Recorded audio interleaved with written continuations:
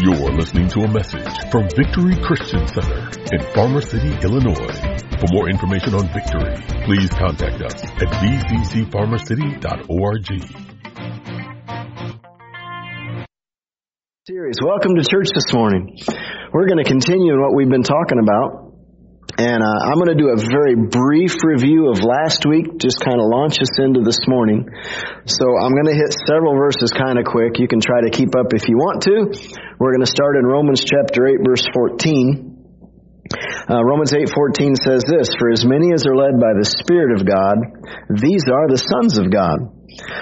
So our goal in this series is twofold. Number one, to learn how does He lead us. How does God on the inside lead us?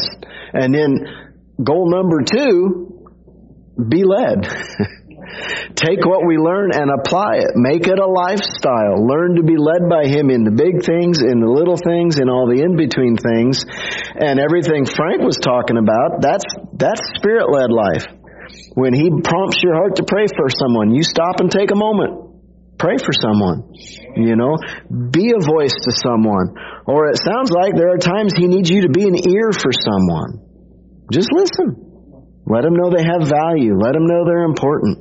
So being led. Verse 16 says, "The Spirit Himself bears witness with our spirit that we are the children of God."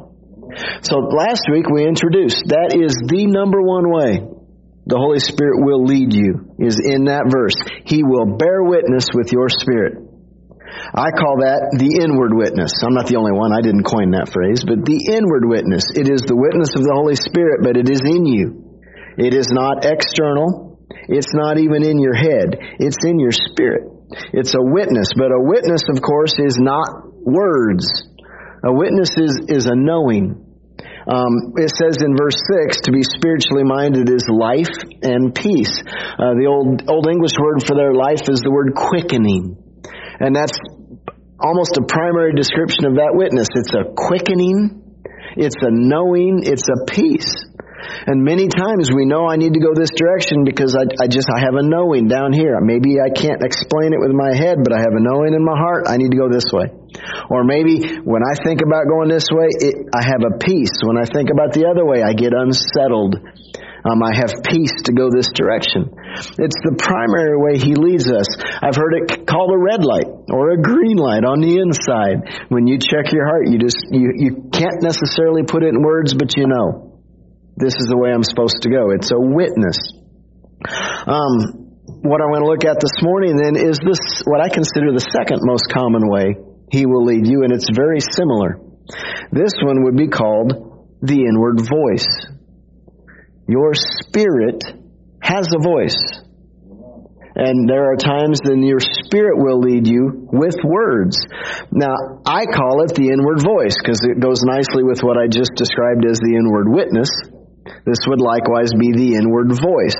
It's not external. I'm not talking about hearing voices. Not that. It's on the inside in your spirit. It's the voice of your spirit. Your heart will talk to you. Now, an Old Testament phraseology, if that's the right word, a phrase you'll see in the Old Testament is still small voice. And we'll look at that before we're done this morning. But the most common New Testament word for the voice of your human spirit is the word conscience.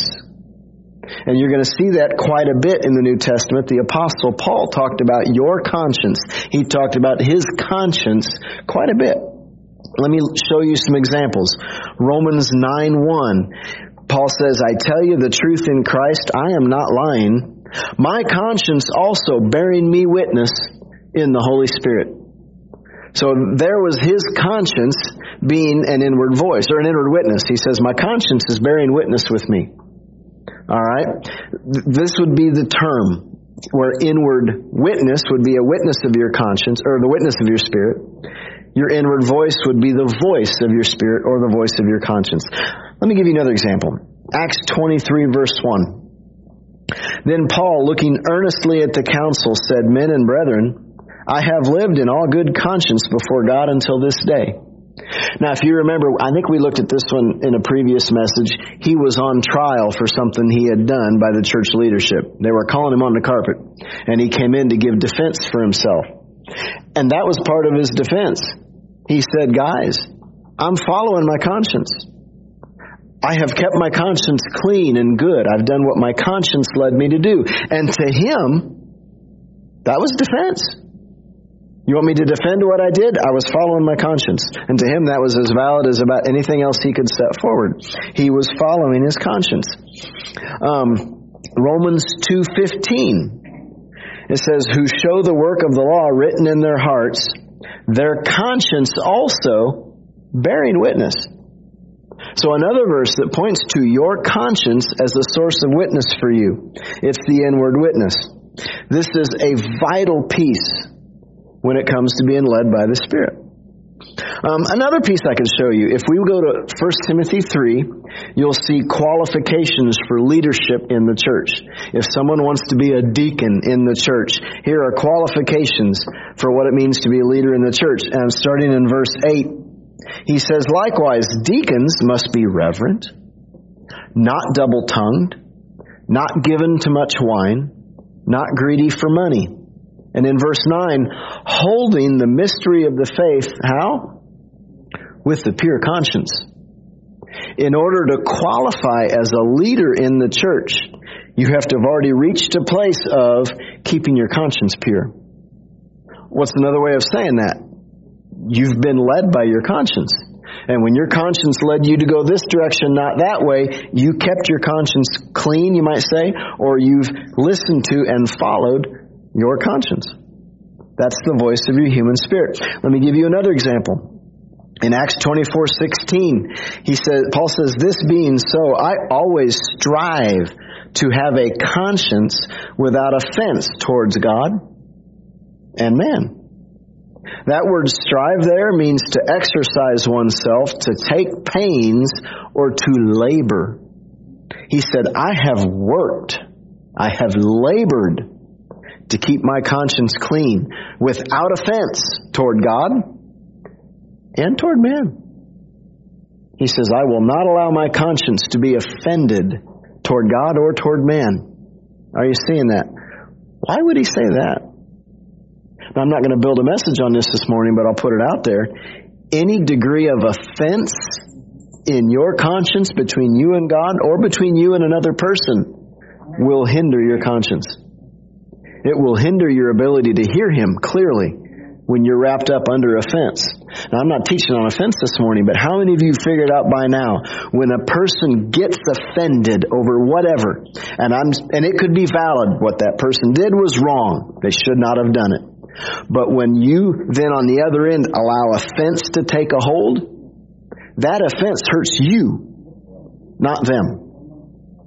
How many people did something dumb and should not have done it, and they hurt someone who got offended, but then they go the rest of their life and never even realize they hurt someone? They're not offended.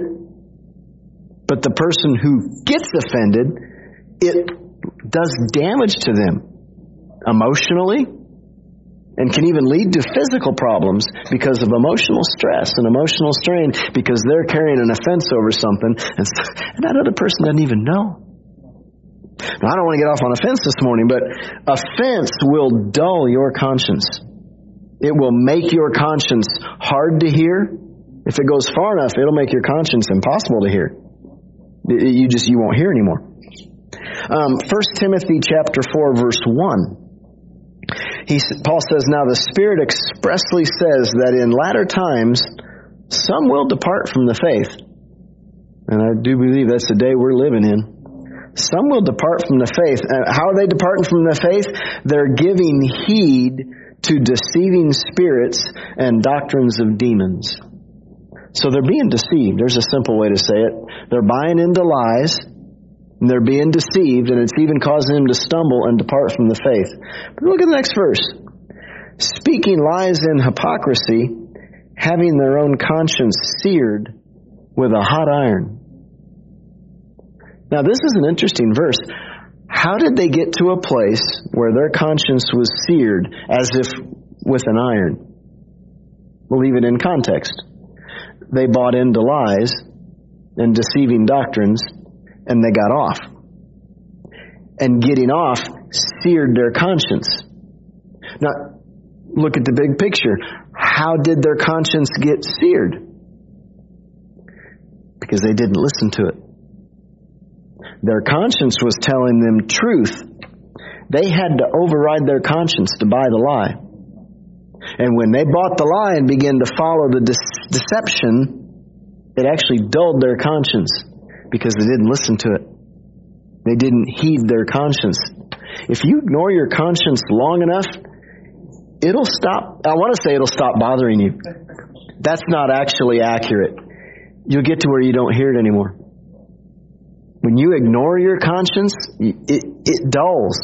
And you can get to where you don't hear it anymore. Some people in a sin, their conscience was screaming at them, don't do that. But if they ignore that conscience long enough, that sin will get easier and easier and easier. Why? They're dulling their conscience by not heeding it. Have you ever known someone, he talks about searing, it makes me think of the word calloused. Have you ever known someone, and many of lifelong coffee drinkers might fall in this category. Have you known someone who's been drinking coffee for so many years that they get to a point where they can take that coffee right out of the pot? It could be just a degree short of boiling hot, and they can take that hot coffee and just drink it like water. Have you known people like that? I see a lot of heads going, yep. I know someone like that. Yep. They didn't get that way overnight. There was a day where that hot coffee would have burnt their lips, burnt their tongue, burnt everything it touched, and they would have screamed, ow, or maybe something else. All right. No. But how did they get to the point then where they can take that hot coffee and just chug it? They kept going back to it. And they just kept putting that hot stuff in and pushing the barrier. And over time, they calloused their throat. And all of in the tongue, in the throat, all of the sensors to heat dulled. They seared the throat. He says we do the same thing to our conscience. But how do you do that to a conscience? By not listening to it. By ignoring it. By even though the conscience is saying, no, don't do it, you just keep doing it anyway. Or it could be the other way around. Your conscience is saying, do this, and you keep saying no. You ignore your conscience long enough, you will dull it, just like that calloused throat. It'll be the point where, just like they don't feel the hot anymore, you won't hear your conscience anymore. It's really hard to be led by God when you can't hear your conscience, when you can't hear the voice of your spirit. You go down that path far enough, it will be as if there is no God. You sure don't hear anything. Like, conscience is so dulled, you'll live life as if he didn't even exist. That is a really bad thing. Why? Because conscience is what separates for you right from wrong. Direction you need from him. It's going to come through your conscience. So we need our conscience to be, what's the opposite of calloused and dull? Sensitive. We need our conscience to be sensitive to him, and we need to be sensitive to our conscience. I want to show you a verse in 1 John 3. 1 John 3 verse 18, John says, he says, my little children, let us not love in word or in tongue, but in deed and in truth. He says, don't just say lovely words, have lovely actions to back up your lovely words. Don't just say I love you, do something. Demonstrate your love. But look at the next verse. And by this we know that we are of the truth. We shall assure our hearts before him. That's still a little King Jamesy. What's it mean to assure your heart? Weymouth translation says satisfy. You satisfy your heart.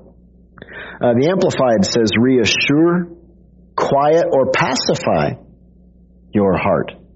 The Strong's Concordance says listen to your heart. It says obey, yield to, comply with your heart. So it all goes together. How do you assure or satisfy your conscience? When you listen to it You comply with it. You yield to it when you obey your conscience. That's how you assure it. And what's that painting a picture of? You're led by it. When your conscience leads you a direction, you follow. When your conscience says, no, don't go there, you stop. That's your conscience. And that's leading you. He says then in verse 20, I'm still in the same passage.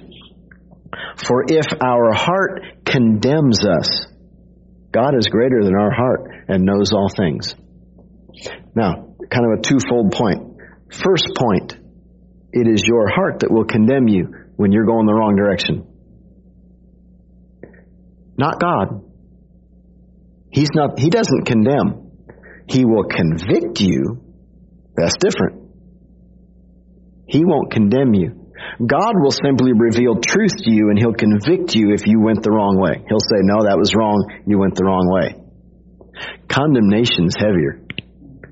Condemnation is beating you up over it, not letting you hear the end of it.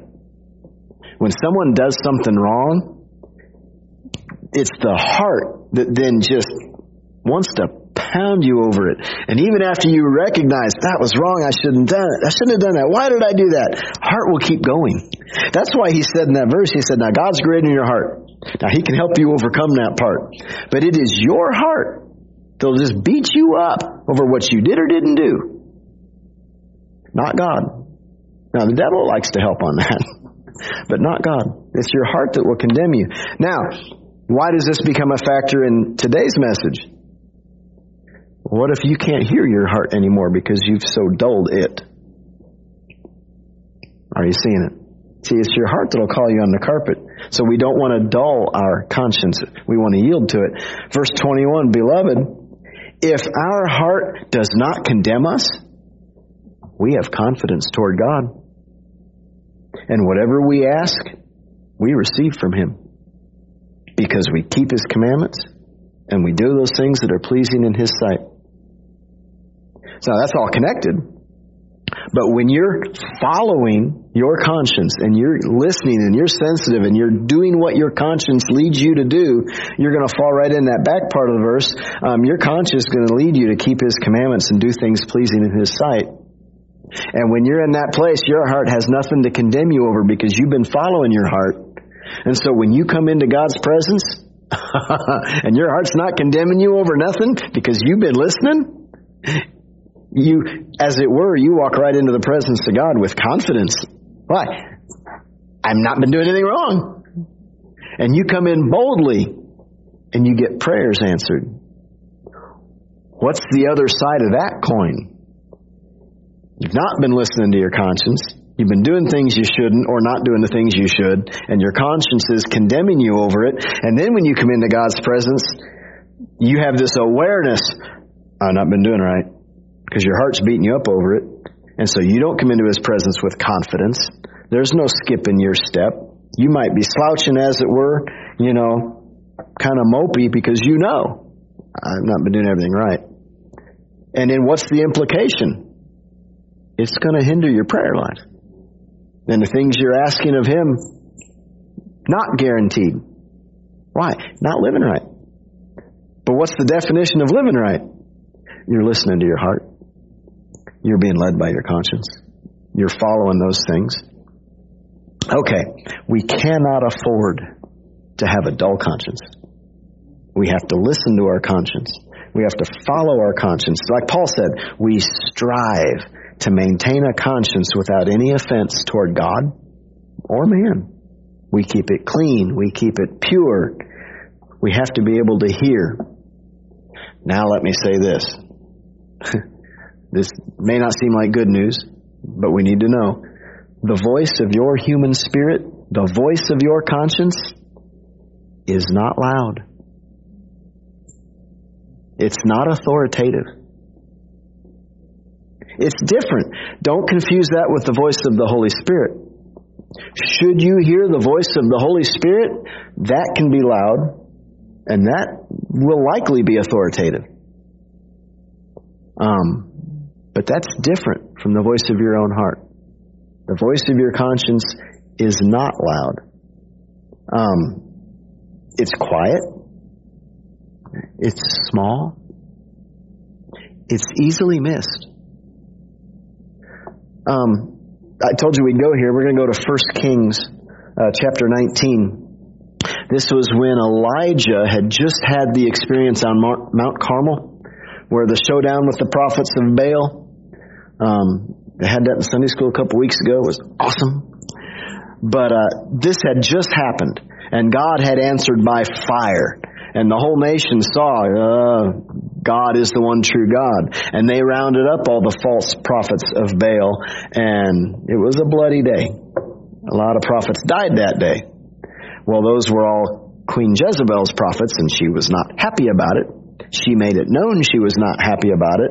And just call the spade a spade. That mighty man of God prophet who just won the showdown on Mount Carmel turned and ran for his life because the queen wanted him dead. He was a man. He was strong in one moment, running for his life the next. I love him. I can't point any fingers. So we pick it up then, 1 Kings 19, verse 9. And there he went into a cave and spent the night in that place. And behold, the word of the Lord came to him, and he said to him, "What are you doing here, Elijah?" So he said, "I have been very zealous for the Lord God of hosts. For the children of Israel have forsaken your covenant, torn down your altars, and killed your prophets with the sword. I alone am left." And he really thought, I'm the only one left. All the other prophets are dead. It's just me. He said, I alone am left. I lost my place. There it is. And they seek to take my life. They're trying to kill me too. Now, you read on in the passage, that wasn't true. He told him, he said, I got a bunch more. You're not the only one. But look what he said here in verse 11. He said, go out, stand on the mountain before the Lord. And behold, the Lord passed by. And a great and strong wind tore into the mountains and broke the rocks in pieces before the Lord. But the Lord was not in the wind. You would think when God passes by and the earth begins to shake and it says rocks broke apart, you would think, ooh, that's God. And he's saying, no. God wasn't in that. Just because something is loud and spectacular does not automatically mean it's God. I'll throw this out there. Just because something is spiritual and real doesn't mean it's God. He's not the only spirit running around doing stuff in the earth today. Just throwing that out there. Keep reading the verse. After the wind, an earthquake. Now surely God's in the earthquake, right? Dig out your insurance policy and look it up. If an earthquake happens, the insurance company says that is an act of God. They must be right? What's he say? But the Lord was not in the earthquake. No, it wasn't him. Verse 12, after the earthquake, a fire. Now certainly that's God. Both Deuteronomy and the book of Hebrews say that God is a consuming fire. So this must be him, right? But the Lord was not in the fire. So he was not in the wind. He was not in the earthquake. He was not in the fire. All of those are external things. They're outside things that are circumstantial. But keep reading. After the fire, a still small voice. God was in the still small voice. His leading on the inside of you is often a still small voice. And I know I'm whispering. I apologize to those in the back. But it's not loud. What's that mean? It's easily missed. Why? The world we live in is loud. We tend to be loud. Now, I'm not trying to point fingers at anyone. Maybe we've all been like this a time or two. I don't know. But how many people, as soon as they wake up in the morning, they're turning something on? Radio, music, TV, something. But I mean, the minute they crawl out of bed, they're turning noise on. Distraction. And I don't want to show of hands. How many people sleep with noise at night? Can't even calm down and go to sleep without noise. Now, maybe it's just a box fan, but some people leave the TV on all night long, or a radio. And again, I don't want to show of hands, I'm not asking. But this world is full of noise. And we have to be able to quiet everything out. Turn down all the noise and listen. Because the noise we need to hear on the inside is not loud. It is still. It is small. It is quiet. And many times, to hear clearly, we got to get it quiet around us so that we can hear. But it is internal. It is not external. So, I'll ask this question then. We're learning to listen, to hear the voice of our conscience. How then do we separate the voice of our heart, our conscience, with the voice of our head? How do you separate soul from spirit? Trust me, volumes and classes could be taught on separating soul from spirit. But let's at least take and I want to say face value, I don't know. Let's take a stab at it. 3 times in the book of Hebrews, Paul quotes Isaiah. We looked at several of them. Remember when he said, today, if you will hear his voice, do not harden your heart. Do not callous your heart. Do not dull your heart. But in Hebrews 4 verse 12 then he says this, for the word of God is living and powerful, sharper than any two-edged sword, piercing even to the division of, that's what we're looking for, soul and spirit. They can be divided. Soul and spirit, of joints and marrow, and is a discerner of thoughts and intents of the heart. So he compares soul and spirit to joints and marrow. How many of you can separate your joints from your marrow? What's that tell me? Not easily. How many of you can sit down and if I focus real hard on my forearm, I can feel the difference between my bone and the marrow inside of it? No. So that tells me on one hand, soul and spirit are very intertwined. They're not easy to distinguish. It can be a challenge. But is it doable? In the same verse he says yes. But what's it take? The Word of God is living and powerful. The Word of God helps you separate soul from spirit. Are you with me? I've said this before. I say this all the time. I say it every chance I get. You're probably tired of hearing it by now. But it's the Word of God that helps you separate right from wrong, separate soul from spirit. It's your safeguard. When you're hearing something on the inside, the Word of God is your safeguard to know that that's the right voice or not. It's the Word of God. God's Word will always agree. His written Word will always agree with His spoken Word. If you think you're hearing the voice of the Holy Spirit, or if you think you're hearing the voice of your human spirit, it will never be contrary to God's written Word. They'll always agree. It's the same God. And so the written Word becomes your safeguard. The more time you spend in the written Word, the easier it will be to recognize when God's trying to say something to you. Why? Same voice. Same type of voice. It's your exposure to the written Word. Here's an example, and it's hopefully it's an out there example, but let's say you find yourself in a tough situation with no way out. Maybe you're in a conversation with someone, or you're in a situation where there does not seem to be a good way out of this. I'm really in a pickle, as it were. And you have this temptation on the inside. If I just tell a little lie right now, I can get out of this. I can diffuse the situation. And it's not a bad lie. It's just a white lie. Our culture wants to convince us that there are good lies and bad lies. And so it's not a bad lie. It's just a good little lie that'll get me out of this situation and will diffuse the whole situation, because the truth would hurt them. They can't handle the truth. So I've got to be easy on them, and I'll be gentle and just tell this little lie. And we can work and spin and try to present that in the best light possible. Unless you know the written Word of God. Unless you know that your Heavenly Father is incapable of lying and has told you there is never any right way or right time to tell a lie. In fact, what did Jesus say? He said Satan's the father of lies, and he's the creator of it. He invented the lie. He invented deception. There is none in God.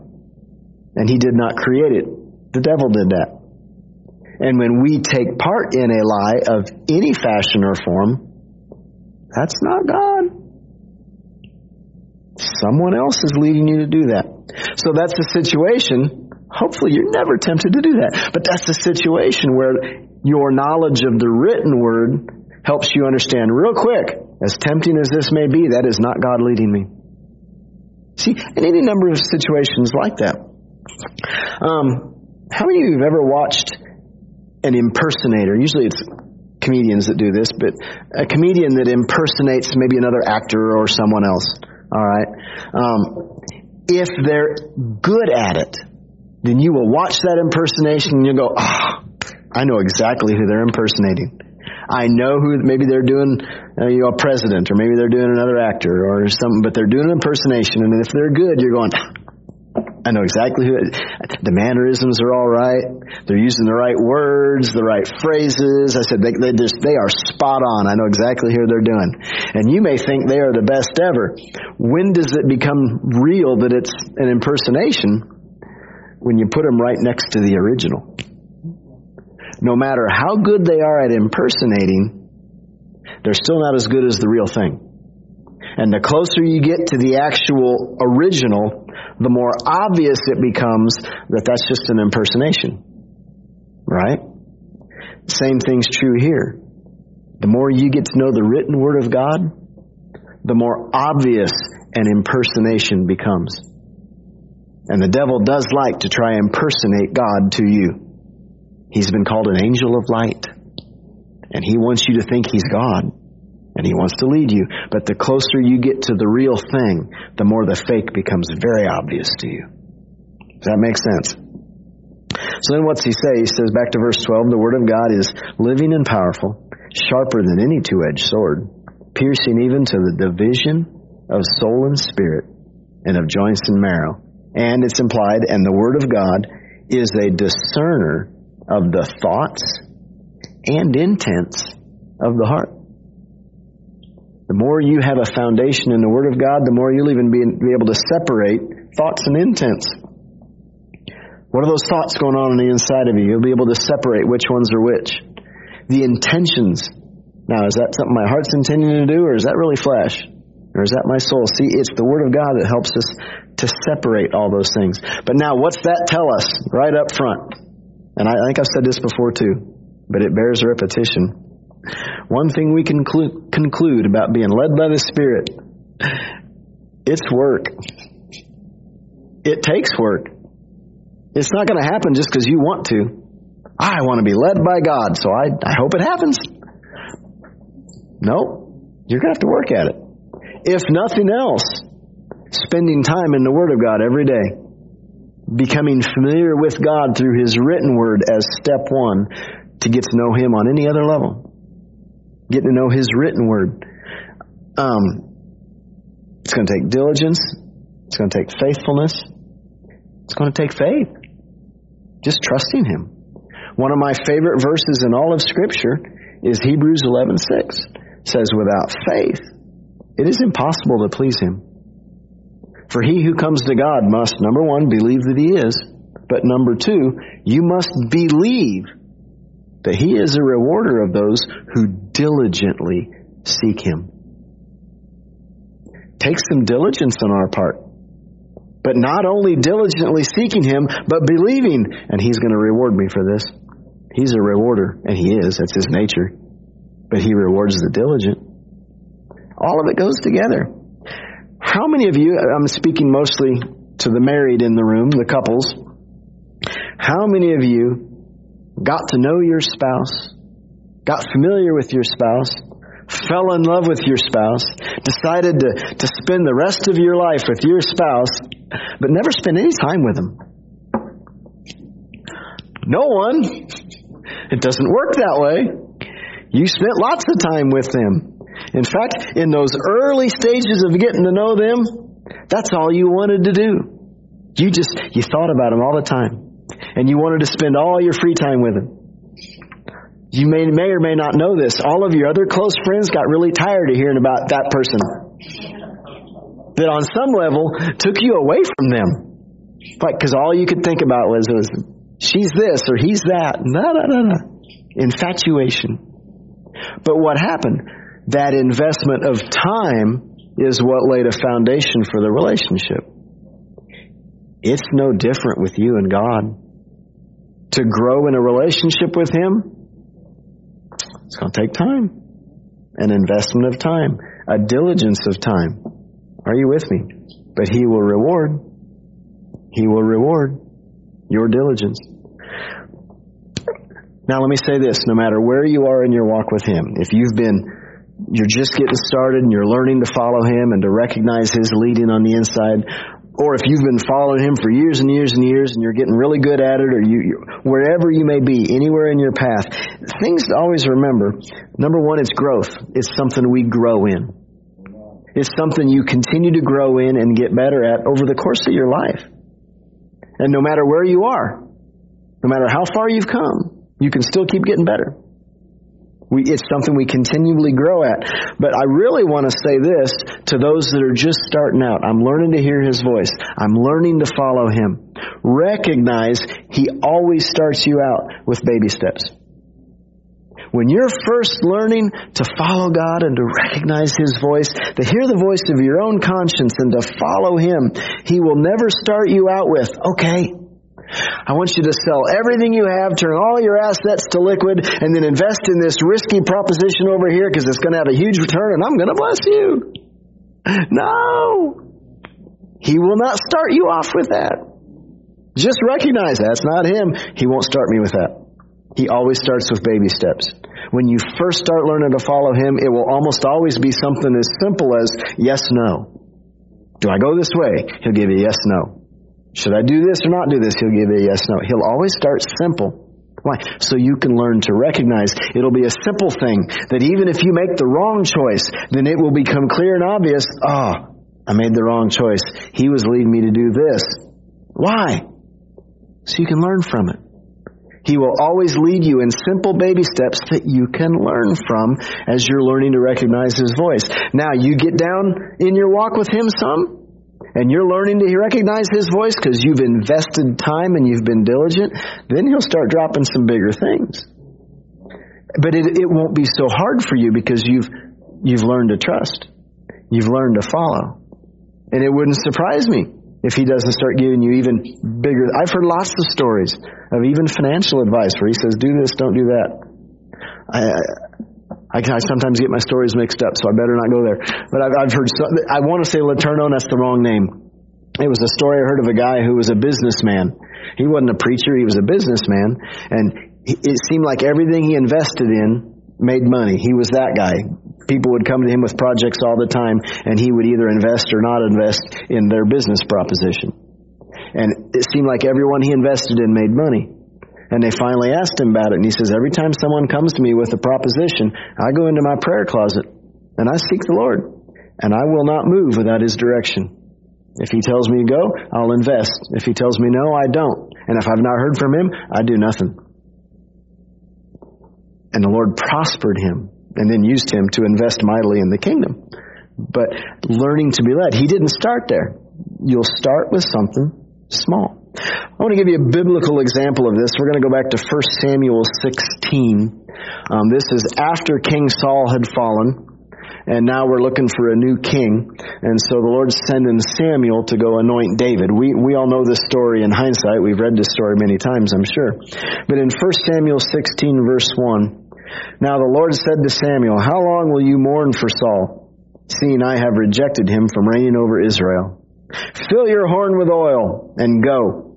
I am sending you to Jesse the Bethlehemite, for I have provided myself a king among his sons. So there's the context. He's done with Saul. He's going to anoint the new king who will be next in line.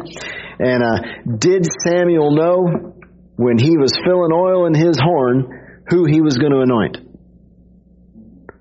No, he didn't. He didn't know which son. Had God given him the entire puzzle, every piece, and he knew the whole picture? No. He had just enough information to take the next step. He said, okay, I'm going to be anointing somebody to be king, so I need to put oil in my horn. That's how they did it. So he knows to get the oil in there and get ready, and he knows where to go. I'm heading to Jesse's house, and I don't know which one, but I have enough information to take the next step. This is normal in how God leads His children. This is a situation we all need to get very comfortable in. He'll give you enough information to take the step in front of you, but He will not necessarily paint the whole picture.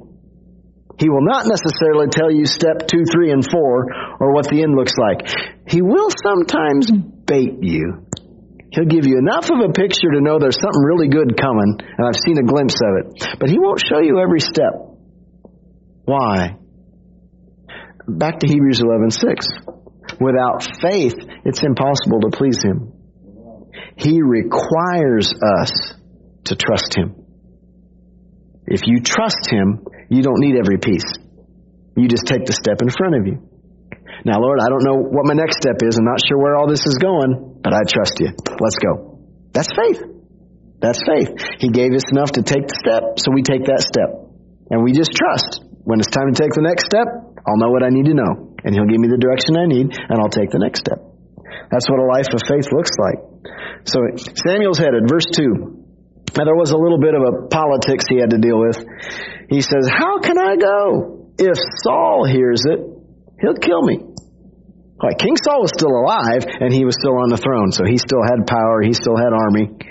He had a temper. I want to say he had his demons. I don't know if that was just figurative.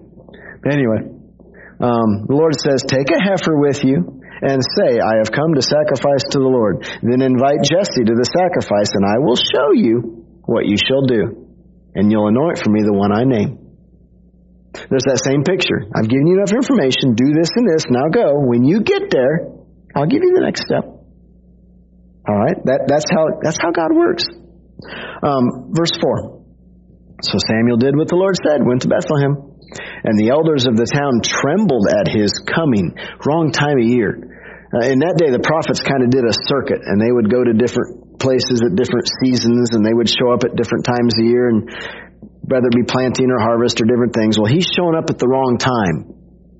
And they're all kind of thinking, uh-oh, why are you here? This is not the right time. Is someone in trouble? They're just all defaulting to that. This is not a good thing. And they're going, did you come peaceably? So in verse 5 he says, peaceably, I've come to sacrifice to the Lord. Sanctify yourselves and come with me to the sacrifice. Then he consecrated Jesse and his sons and invited them to the sacrifice. Got to get the right people there. And so it was when they came that he looked at Eliab. This is Jesse's oldest boy. And many times, especially in Jewish culture, there was a special honor on the firstborn. And I'm sure he was tall, dark, and handsome. He was probably a strapping young man, chip off of Jesse's shoulder. I don't know, but, he looked like a good choice. And notice that's what Samuel is looking at. Samuel says, surely the Lord's anointed is before me, is before him. He's looking at Eliab going, this is him. Poor Eliab. Samuel is wrong, and I think you can, if you read this or if you're listening to my tone, you realize Samuel's wrong. It's not Eliab. Now, I'm not pointing fingers at Samuel. We've all done stuff like this, but what's Samuel doing? He's looking on the outside. He's taking in input from the external senses, what he can see and what he's reasoning in his mind. This is the firstborn. Those are the special ones. This has got to be the one God's going to anoint. He's wrong because he's looking on the outside. Verse 7, the Lord said to Samuel, don't look at his appearance or at his physical stature, because I've refused him. For the Lord does not see as man sees. For man looks at the outward appearance, but the Lord looks at the heart. So in order to properly follow, we can't just look at outward things. I'm not saying don't look at outward things. I'm saying don't be led by outward things. It's okay to look at the outward things. You have a brain and God expects you to use it. It's the smart brain. You're smarter than you think you are. But don't be led by that. Listen for the leading on the inside. I could get off on a tangent here if I wanted to. This is really one of the big reasons why he told us, don't judge your brother. Don't judge your sister. Why? Because you can't see their heart. You may be looking at the outside and even accurately seeing what they did was wrong. Okay, what they did was wrong. Not disagreeing. But what you cannot see is what went on the inside of them. You don't know what their heart was. You don't know where their heart was. You don't know what God was whispering to them. You don't know what the devil was whispering to them. You don't know how their day just went. You don't know how work went. You don't know who's been yelling at them. You don't know what their history is. You don't know what their childhood experience was. I could go pretty deep. All that to say, all these things are going on, and they are all factors to what's going on in a person's heart that we have no way of seeing. And yet God, the righteous judge, takes all of that into account. He is a righteous, a fair judge. And so, now, we can judge fruit. We know what they did is wrong. That may be clear. We have Scripture. But we can't judge the heart. We can't see the heart. So he says, don't judge the person. He says, you leave that to me. Is that clear? We can't see the heart. So verse 8, Jesse called Abinadab, this number 2 son, passed him before Samuel. And Samuel said, nope, neither has the Lord chosen this one. Samuel was a smart cookie. And he caught on real quick. He quit looking. And now he's listening. The second one comes along. There's none of this. Well, surely this is him. No, he caught on real quick. He's like, nope, not him. Why? He didn't hear the leading. Lord told you, I'll show you which one. And now he's like, okay, I'm just waiting. Next. Nope, not that one. Next. Wait, he's figured it out real quick. Are you seeing? Verse 10. Well, verse 9, then he made Shammah pass by. Verse 10, then Jesse made 7 of his sons pass before Samuel. And Samuel said to Jesse, the Lord has not chosen these. See, now he knows. I'm waiting for a leading. So verse 11, Samuel says to Jesse, is this all you got? Are all the young men here? Jesse says, well, there does remain yet the youngest, and he's out keeping the sheep. Samuel knew it had to be a son, and he knew it wasn't any one standing before him, so he's like, you got any more? He says, send and bring him, for we will not sit down till he comes. Now, I don't think that was literal. I don't think he made everybody stand for 2 or 3 hours while David comes hurrying home. What that means is there was a whole ceremony. Remember, there was a sacrifice he made. We're probably going to have a banquet and all this stuff going on. And basically he's saying, we're on hold. This ceremony will not proceed until you get your last son here. Go get him. I think that's probably what was going on. Just me thinking. There is a teaching among some of the rabbis that says that Jesse did that on purpose. That they wouldn't think the youngest son was really all that valuable, and that he kind of had put him out with the sheep on purpose. I don't know if there's merit to that or not. It's an interesting concept. Didn't matter. God knew who he wanted. So, verse 12. So he sent and brought him in. Now he was ready, with bright eyes. Man, he was good looking. And the Lord said, arise, anoint him, for this is the one. Now what does Samuel have? A leading. A quickening. Now he knows which one. Verse 13, Samuel took the horn of oil, anointed him in the midst of his brothers, and the Spirit of the Lord came upon David from that day forward. And Samuel arose and left. I don't know if they finished the sacrifice. I don't know if they ate any meals. All it says is he got up and said, all right, I'm done. I'm going home. Did what I came for. It almost paints that picture, doesn't it? He had to present this whole, we're going to do a sacrifice. It's not bad. And make sure Jesse's here. Hey, bring all your boys, you know. But then once he found what he wanted, oh, and by the way, David, you're the next king of Israel. Literally pours oil on his head, says, you're the next king of Israel. Holy Spirit descends upon him and anoints him. And Samuel says, all right, I'm done. See ya. Off he goes. That's really what it looks like. Left them all standing there. I got to get out of here before Saul finds out what I just did. You know? Got kind of rough for David for a while there. I shut my notes off. So anyway, I'll say it again. God gave us a brain, and He does expect you to use it, but don't be led by it. What do you need? You need a leading. I've looked at this verse several times. Let's do it again. Proverbs 3:5. Trust in the Lord with all your heart, but don't lean on your understanding. In all your ways, acknowledge Him. Look to Him. Listen for Him, and He will direct your path. He's on the inside, not the outside. So, I'm going to close this morning, but let's say this. Let's say you're in a situation, and you really do need to hear from Him.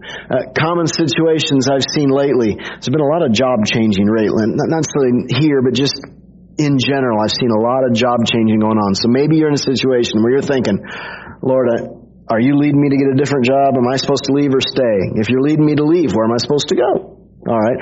Maybe you're looking for a vehicle. I've been in that boat recently. And you're like, Lord, you got to lead me to the right vehicle. The market's crazy right now. Supply and demand is all messed up. Prices are crazy right now, Lord. I need you to lead me to the right one. Or maybe it's some other situation, whatever the case may be. And you're like, Lord, I need direction. So what does that look like? First and foremost, you start in your prayer closet. And you're saying, now, Lord, I trust you to lead me. I know that you'll help me, and I'm looking for your leading on the inside, whether it be a quickening, a still small voice, or the inward witness, but I'm looking for your lead.